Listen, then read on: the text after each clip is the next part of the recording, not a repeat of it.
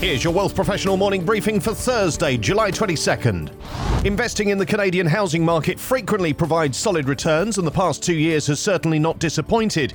But with the cost of living rising and interest rates making borrowing more expensive,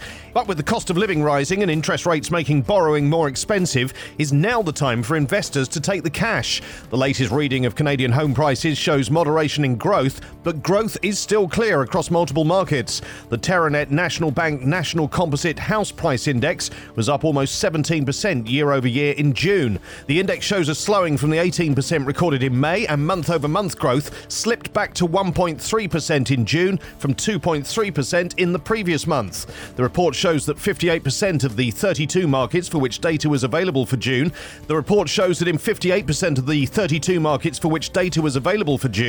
were declines in the seasonally adjusted unsmoothed index. In May, 34% posted a decline, and in January it was just 16%. Its authors predict a 10% drop in the index by the end of 2023 if the Bank of Canada continues its rate hikes. Despite this, some markets remain red hot for now, with price gains in Halifax at 31% year over year and Hamilton at 25%. Victoria and Toronto are both around 19%. While investors looking to cash in before the dip may now look to sell, how about those who are invested in housing long-term for rental returns? Data for the Greater Toronto area shows that this market at least remains a sure bet for rentals.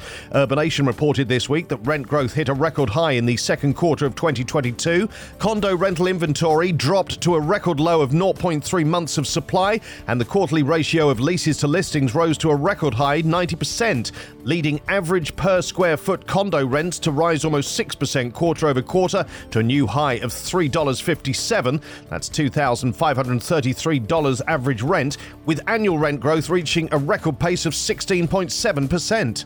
Recession worries are on the rise. In a mid-year survey of 34 market strategists, portfolio managers, research analysts and economists at Natixis Investment Managers and 15 of its affiliated investment managers, as well as Natixis Corporate and Investment Banking, nearly a quarter think a recession is unavoidable in the second half of 2022, while 64% think it's a distinct possibility. 90% of respondents think that during the next 6 months, central bank policy will have the most market-moving impact. The largest market risk for the second half of the year, according to 7 out of 10 respondents, is inflation. Even though it has slightly decreased since its peak, 36% of respondents rate the risk of inflation as a 10 out of 10. In addition, central banks play a role, with 52% identifying them as a major force behind inflation. 46% think that the supply chain concerns that contributed to inflation early in the pandemic will continue to do so until the end of the year. Less than 1 in 4 people think inflation will continue to be high. Recession is ranked as the top danger by 64% of strategists, who put rising interest rates and tightening monetary policy as their main worry. Global investment managers are considering lessons they've learned during the pandemic as they strive to become more efficient.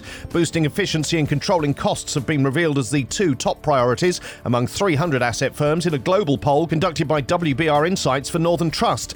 Enhanced quality and accuracy are also key focuses for the industry as managers look at the best way to manage existing staff, technology and outsourcing. Respondents expressed increased likelihood of outsourcing specifically functions that may not be core to their investment process. This has been driven by the remote work environment, cost of maintaining in-house capabilities, and staffing challenges. One of the key areas for outsourcing is data management, with almost half of respondents considering this in the next 2 years.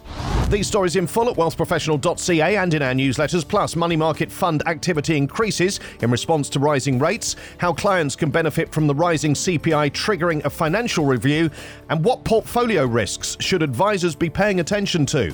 For Wealth Professional Canada, I'm Steve Randall.